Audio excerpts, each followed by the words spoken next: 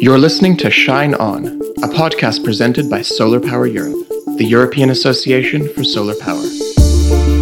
Join us as we shine a light on the latest developments in the solar sector. Hello and welcome to Shine On, a podcast presented by Solar Power Europe.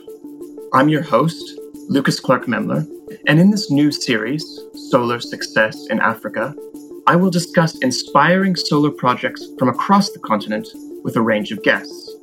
This series has been developed in cooperation with Get Invest, a European program that aims at mobilizing investments in decentralized renewable energy projects, supported by the EU, Germany, Sweden, the Netherlands, and Austria. In this episode, I have the pleasure of talking with Arnoud de Vroomen, co-founder and CEO of SolarWorks. So thank you for being here today, Arnoud. Thanks for having me. And can I first ask where you're calling in from? From Spain. Yeah, makes no sense, but that's where I ended up. I married a Spanish lady. I see. Oh, that sounds nice. And is the weather in Spain decent today? Yes, yeah. So here you can be quite sure that until October, November, the weather is fine. Yeah. Yes, I bet. Lots of sun, I'm sure. So why don't we just jump right into you introducing yourself to our listeners? And why don't you first tell us a little bit about your experience in Africa? Because I know that you've been working in Africa for a decade now. So maybe a short history of your time there could be interesting. Yeah, so over a decade in SolarWorks, but I've been actually involved in all kind of things in Africa since I think just after I graduated, so 95, 96. But with SolarWorks, it has been just over 10 years now. So I really wanted to do something with a product or a service that would not only be interesting for the consumer, but actually really add something for a life, a person, a consumer. And to cut a long story short, after many ideas, we decided that there was a big opportunity because of the developments in LED lighting, that actually made it possible to have sufficient light for somebody that does not have electricity run on a battery. That battery, in turn, you could charge with solar. So I met Bernard, the co-founder, who was the engineer of the two of us. I was more a commercial kind of person, I would say. And from there, we basically started. The first year was really developing, again developing. We wanted to do a proper job, so we used a lot of knowledge from the university in the Netherlands. And from there, at some stage, you make the jump, right? So in 2009, I basically moved to South Africa, and with a prototype in my hand, started selling, which went quite well actually in the beginning. Yeah, that sounds like a exciting experience there, and certainly you do have a lot of experience in Africa. Because of that particular experience and all the time you've spent there, you can maybe speak a little bit more specifically about why you chose Mozambique and Malawi for SolarWorks, and whether there was something particular in the regulatory framework, or was it something about the energy mix that you saw an opportunity there? So we started in 2009, 2010 with what is now called like a Pico product, right? So like a small light that could also charge a phone, a very small solar panel that we would sell to retailers all over Southern Africa. Based in Johannesburg, we sold in 10 or 11 countries all around, whatever we could reach over road, really. And, again, to cut a long story short, it went really well in the first few years. And then we had what we thought was a big breakthrough. We had branched into slightly bigger systems, so several lights for low-cost housing projects, and something fell through. So we had a really tough time, and we understood also we were too dependent on a couple of really big clients. And in those years, the pay-as-you-go model, so spreading payments instead of offering a product that is too expensive to purchase in one go, was coming up. So we decided to give that a try, even though we were a little bit risk averse at that stage. We had some tough times. But the question was, okay, how are we going to do that? We believe in the model after studying it thoroughly. How are we going to do it? And the conclusion was, to take very good care of default risk and to start really in one country only that you know well. And for whatever reason, we had quite some good contacts and sales in the past years, and before we went really to that PAYGO model in Mozambique. And there was nobody there yet. We felt we had an advantage because we had experience there. And basically started because of that. Yes, the regulatory framework might not have been the best in Southern Africa. But look, at some stage you believe it can work. You're the first mover on the market.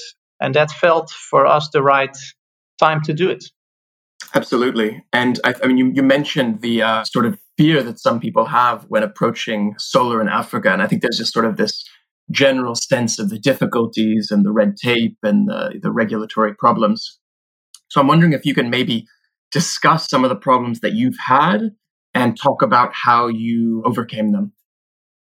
Yeah, look, it's not easy, especially in Mozambique, for example. There's 30 million people living in Mozambique, but in a vast country. It's very, very, very big country, so a low density. Yes, the time it takes to get certain documents in place, it all takes very long. I'm afraid I do not have a real toolkit for you, Lucas, but the only thing I can say is you just cannot give up. You just have to go through it.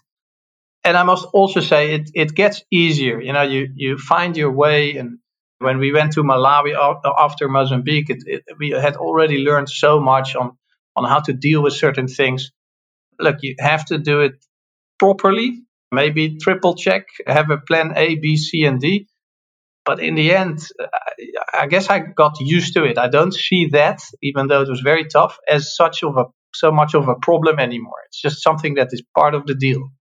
And maybe more specifically, we can talk about the financing component, because again, I think there's sort of a image that people have that, accessing financing for an African solar project is so difficult. So maybe you can talk about, instruments or places that you were able to call on for support in this regard. Yeah.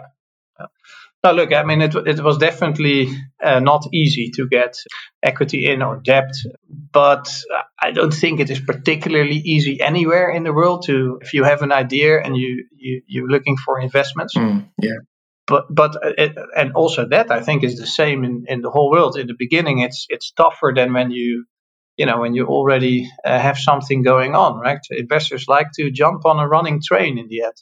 So in the beginning, we worked with people that were, had appetite for risk, believed in, I guess, the team, the approach. But you're talking about smaller impact investors from Europe, I must say.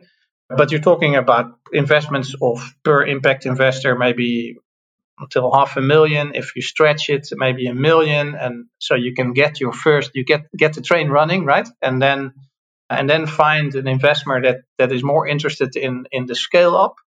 And it's really tough, but I have seen it change. It has changed over the past few years that the success of that pay-as-you-go model that's now active really attracted a lot of investment. But I think the one thing that we did many things wrong. Like it's like you fall over, you stand up again. But I think with our investors, we've done really well. We made sure they were people that fitted us in terms of personality and had a long-term view. And those are more present now than there were, at least for us, maybe than 5 to 10 years ago. So always tough, but it has really gotten better, I think.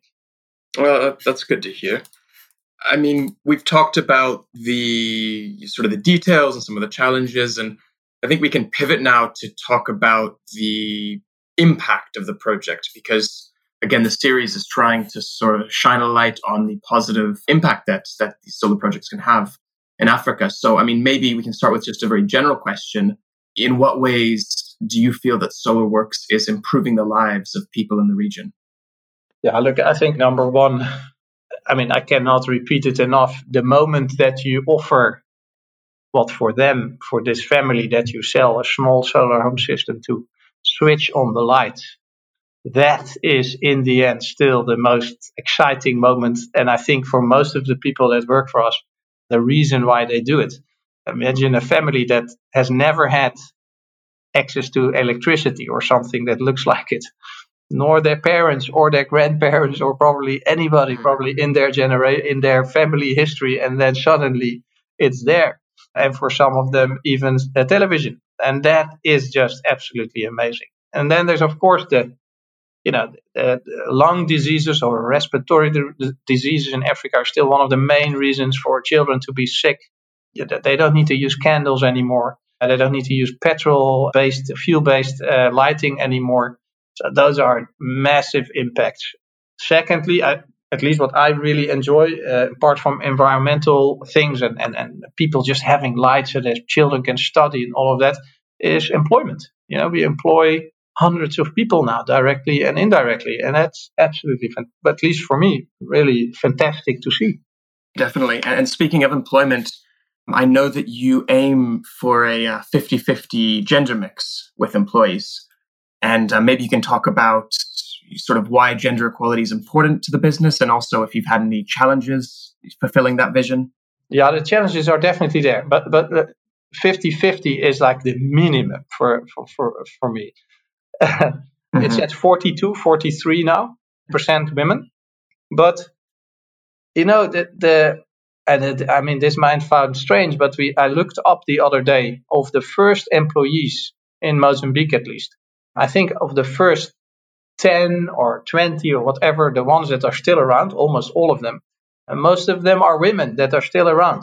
And if you look at our sales force, usually the women come out top. They're the best salespeople. So that's a good reason, I think, to look at your gender policy, so to say, right? But the other thing is, as a company, I think you want to be a reflection of society. And there's no doubt about it that anywhere in the world, around 50% of the people are women, right? So we want to be a reflection of society as well. What is a challenge, and we've recently taken up this as a really one of the top priority, is if we send out a vacancy to either a recruiter or a LinkedIn or whatever, I think 9 out of 10 of the applications we get are all from men. And that is just fascinating, because it's not that, for example, if it's a role that can be done from anybody that comes from university, where we know it's a 50-50, if not even more than 50% women at university, why is it that we only receive applications from men? So we're now putting a real effort in to make clear to anybody in the company, but also outside at university, that we specifically want, applications for, I think we say something like, we specifically encourage women to apply for this. It's almost as even internally, at least this is what I understand from our people, is there's a lot of women apparently think like, they will never hire me. That's all for the men. So that's really something that we want to change and are changing. And so you think it has to do with the perception that solar is a male-dominated field, or is it just sort of engineering in general?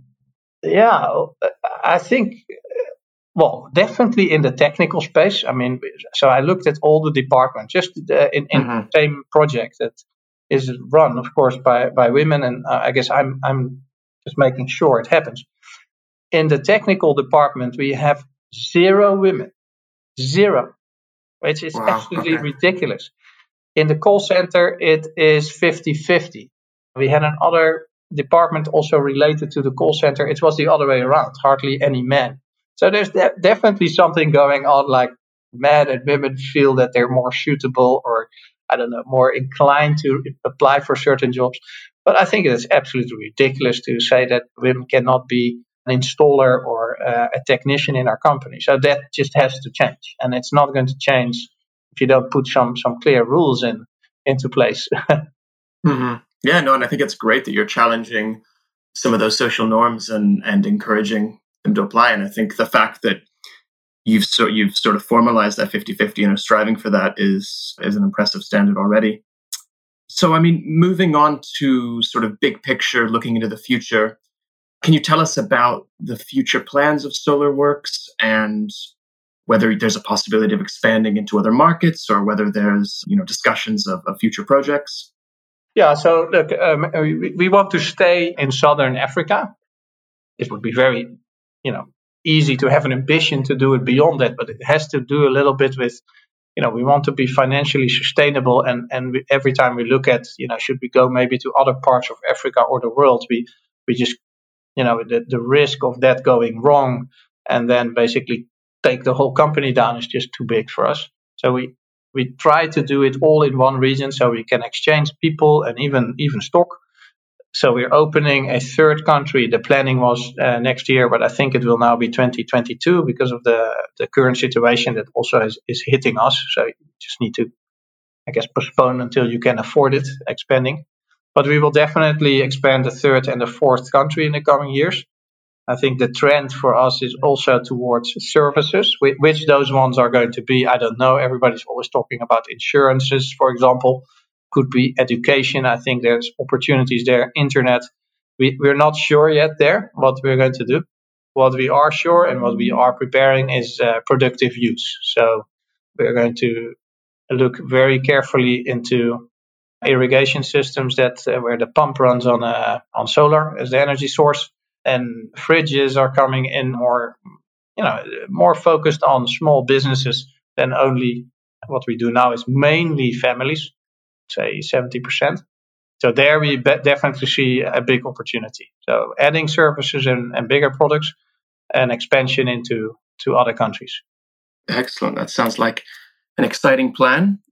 Finally, I wanted to sort of end on a note of prediction.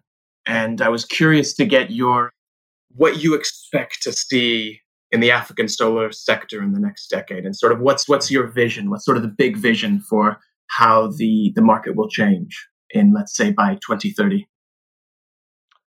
Yeah, look, I mean, if I would limit to, let's say, our sector, so the off-grid sector where you provide, systems to either small businesses and families. So I'm not talking about the big plants. I'm just not too familiar with that sector. What is for sure is that the coming 10 years, the addition of grid connections, so the normal electricity grid is not going to be the solution on its own. So there is still a massive opportunity for, especially in rural areas, for systems like the ones we are offering. And I think it will only get bigger and bigger. Everybody in our sector has difficulties making sure that everybody pays. I think that will be the big priority for the coming 3 years. And I'm also convinced everybody will in the end get it right. Because if you look at our portfolio, I mean, I think 80% of our customers are really good customers. They pay. They might miss a month here or there because of circumstances, but they are good customers. But it needs to be higher. So we will get it right. And then I think in our sector, at least, there will be a consolidation. So I really expect takeovers. You need volume for this business. And apart from that, you've got companies now that do everything, right? We used to do that as well, but we don't anymore. It is too capital intensive, at least for us. It's product development, own IT systems, pay-as-you-go systems in the background, everything done, distribution, everything done by the same company. That's already happening. That vertical integration is slowly but surely changing. It's more people focus on one part in the value chain. And second, like I said, I think we'll see a consolidation, takeovers, maybe. In the end, a family spends easily $10 a month on energy at the moment before we are even coming in. Let's say $5 to $10. That's for a lot of families more than what they're spending on mobile airtime, right? On mobile phone credits. So the market as such is massive. So there will be new entrants, big companies that are going to, it's already happening a little bit, but there will be more, I think, that are probably thinking, am I going to do this from scratch, or am I going to maybe team up with an existing operation? I think that will definitely, I don't think in 10 years from now, Lucas, we will see so many companies that have operations in 2 or 3 countries or 4.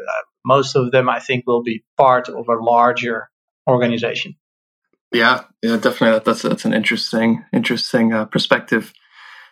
And I mean, on a very final note, I'm wondering if you had any sort of last words that you wanted to send to our listeners, and I mean, especially those who might be listening and might be interested in investing or in setting up a solar project in Africa, and if you have any sort of words of wisdom from your decade plus experience there. Look, in my experience, the opportunities are massive, at least in Africa. That's the continent I know best. And if you go to investors, it's always, I wouldn't say the same, but a lot of focus is on the financials, on the risks and the exchange risk, and your customers not paying. What are you going to do? But if I would say what has been for us, at least, the key thing why certain things have gone right was we've put so much effort in developing our own people. Our current HR director started in the call center in Mozambique. The lady that's running the whole call center, which is now more than 30, 40 people, she used to work in the shop. In fact, she started cleaning the floors. And that, I think, has done so much for us. In addition to the normal controls and systems that you need to set up, I would say that deserves a lot of attention from anybody that wants to go there to, from the start, develop your own people instead of just hiring here and there. Yeah, definitely. Yeah, thanks, Arnaud. I've appreciated this talk, and it's been insightful for me to hear about your experience, and I'm sure our listeners have also enjoyed it. So, just want to wish you luck for future projects, and I hope that we can speak again. Thanks so much for having me. Okay, goodbye. Cheers.